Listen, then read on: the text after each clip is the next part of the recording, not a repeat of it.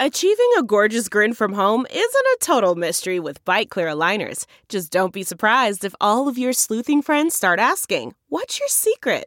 Begin by ordering your at-home impression kit today for only $14.95. Bite Clear aligners are doctor-directed and delivered to your door. Treatment costs thousands less than braces. Plus, they offer flexible financing, accept eligible insurance, and you can pay with your HSA FSA. Get 80% off your impression kit when you use code WONDERY at Byte.com. That's BYTE.com. Start your confidence journey today with Byte. The comfort of your favorite seat is now your comfy car-selling command center, thanks to Carvana. It doesn't get any better than this. Your favorite seat's the best spot in the house. Make it even better by entering your license plate or VIN and getting a real offer in minutes. There really is no place like home. And speaking of home, Carvana will pick up your car from yours after you finalize your offer. Visit Carvana.com or download the app and sell your car from your comfy place. Welcome to The Refresh from Insider. I'm Rebecca Ibarra. And I'm Dave Smith. It's Friday, May 27th, and we're bringing you real-time news. Fresh like live radio, but on demand like podcasts. Here's the latest. A Texas law enforcement official says police who arrived at Robb Elementary School in Uvalde didn't immediately confront the gunman because the commander thought the risk to school children was over. Okay, the decision was made on the scene. I wasn't there, but at the same point in time, a decision was made that this was a barricaded situation. There was time. That's Stephen McGraw, director of Texas Department of Public Safety. He spoke at a press conference today. The incident commander inside believed they needed more equipment. McGraw says 19 police officers stood in the hallway outside the classroom. Instead of taking action, they waited for keys to the room and a tactical team to confront the gunman. But in hindsight, where I'm sitting now, of course it was not the right decision. It was the wrong decision, period. There's no excuse for that. Meanwhile, McGraw says students inside the classroom called 911 several times. Funeral directors in Uvalde, Texas, decided that the 19 coffins needed for the children should go through a single distributor, and that man, Trey Genham of Soulshine Industries in Edna, Texas, is not only going to customize each coffin to tell the story of each child, he's doing it all for free. Genham tells the Daily Beast he applies wraps like large stickers around each coffin with images of what the children loved during their lives. The coffin maker and funeral homes are also providing their services free of charge.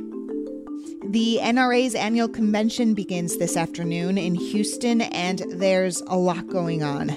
Daniel Defense, the manufacturer behind the AR-15 style rifle the Uvalde shooter used, has pulled out, saying this isn't an appropriate time to market their guns. Texas Lieutenant Governor Dan Patrick is out, along with 4 musicians, including Don McLean and Larry Gatlin. The NRA's website boasts the conference will showcase over 14 acres of the latest guns and gear, just a few hundred miles from where 19 children and 2 teachers were killed earlier this week. A Twitter investor is suing Elon Musk, saying he manipulated the company's stock price to his own advantage. In his class action lawsuit, William Hersniak says Musk benefited by delaying the initial disclosure of his 9% Twitter stake, and then again when he put his $44 billion bid to buy Twitter on hold to investigate fake accounts on the platform. A move, Hersniak says, Musk did to renegotiate the purchase price. The Amber Heard and Johnny Depp defamation trial is officially in the hands of the jury. After 6 weeks and closing arguments today, the judge turned the case over to the 7 jurors. They will have to decide a few things: whether Heard defamed Depp in her 2018 Washington Post op-ed, where she didn't name him, but she said she'd been a victim of domestic violence, and if Depp deserves the $50 million he's seeking. They're also weighing Heard's counterclaim that Depp's lawyer defamed her by calling her allegations a hoax. If the jury doesn't come to a decision today, they will return Tuesday.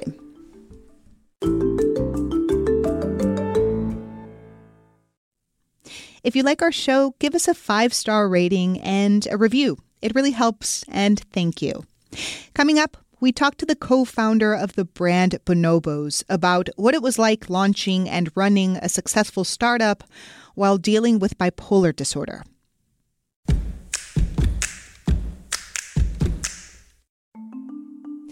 President Biden is reportedly close to finalizing a plan to help people with federal student loan debt, according to 3 anonymous sources who talked to the Washington Post. They say Biden plans to eliminate $10,000 of federal student loan debt for borrowers who make less than $150,000. He also planned to announce the news at the University of Delaware commencement this weekend, but now his speech focuses on the mass shooting in Uvalde, Texas. Ukraine's richest man, Rinat Akhmetov, is suing Russia for up to $20 billion. He says it's compensation for Russia destroying steel plants he owns in Ukraine, including the sprawling Azovstal factory in Mariupol. Thousands of residents and soldiers holed up there for months as Russians nearly obliterated the coastal city. Akhmetov has lost 40% of his nearly $7 billion net worth because of the war.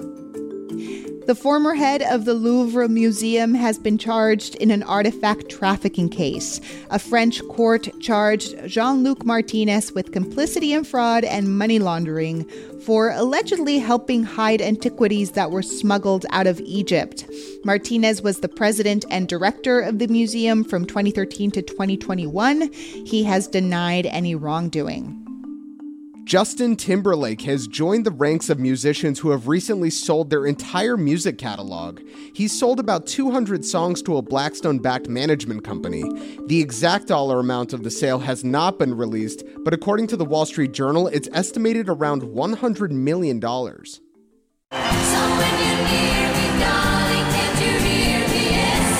A new type of concert is kicking off in London tonight. ABBA Voyage is a virtual concert, complete with de-aged hologram versions of each band member to make you feel like you're watching ABBA perform in their prime.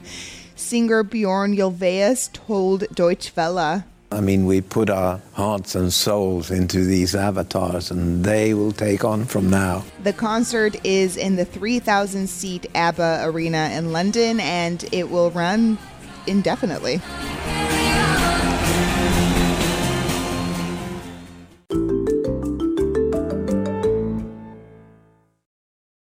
You might know Andy Dunn as the founder of Bonobos, the retail company that revolutionized menswear by taking it completely online.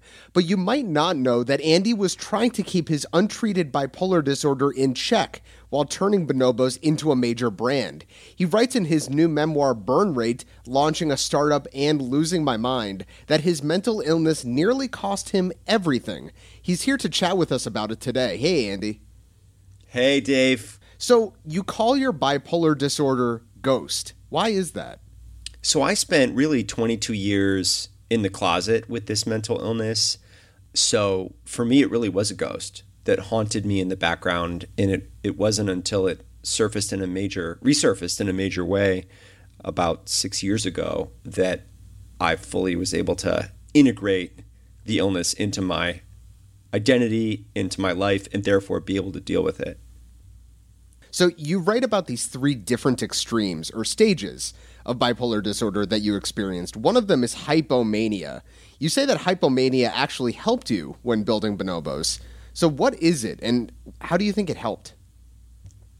Hypomania is characterized by excitability, high amount of energy, maybe a bit more vision, contagious positive energy and spirit.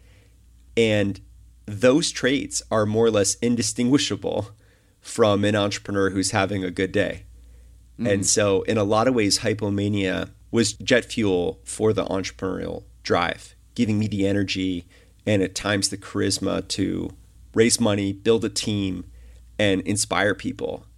You say that the opposite end of hypomania is these depressive episodes. You write about a major depression that hit you when you stepped away as CEO in 2015 on your trip to China. What happened? You know, funny, Dave, I had really blamed Bonobos as the reason for these mood states. And then only when I left Bonobos in the summer of 15 And I actually fell into the deepest and darkest depression of my life. I had a hard time waking up before 3 p.m. I had no hope. I didn't want to live. And it was then that I realized that actually the job had insulated me. But once I could let just myself down, the guardrails were gone and I went into a black hole. So you talk about this third extreme of bipolar disorder, which is mania. You reached somewhat of a breaking point in 2016. You had a manic episode where you ended up in a hospital for a week. So can you tell us more about that? Mania is the mood state where you fully detach from reality. Really scary oscillating mood states between anger, irritability, joy, sadness. I was gone. And so I spent a week at Bellevue, and I was discharged finally at the end of a week with clear understanding that this was bipolar disorder that I'd been dealing with the whole time.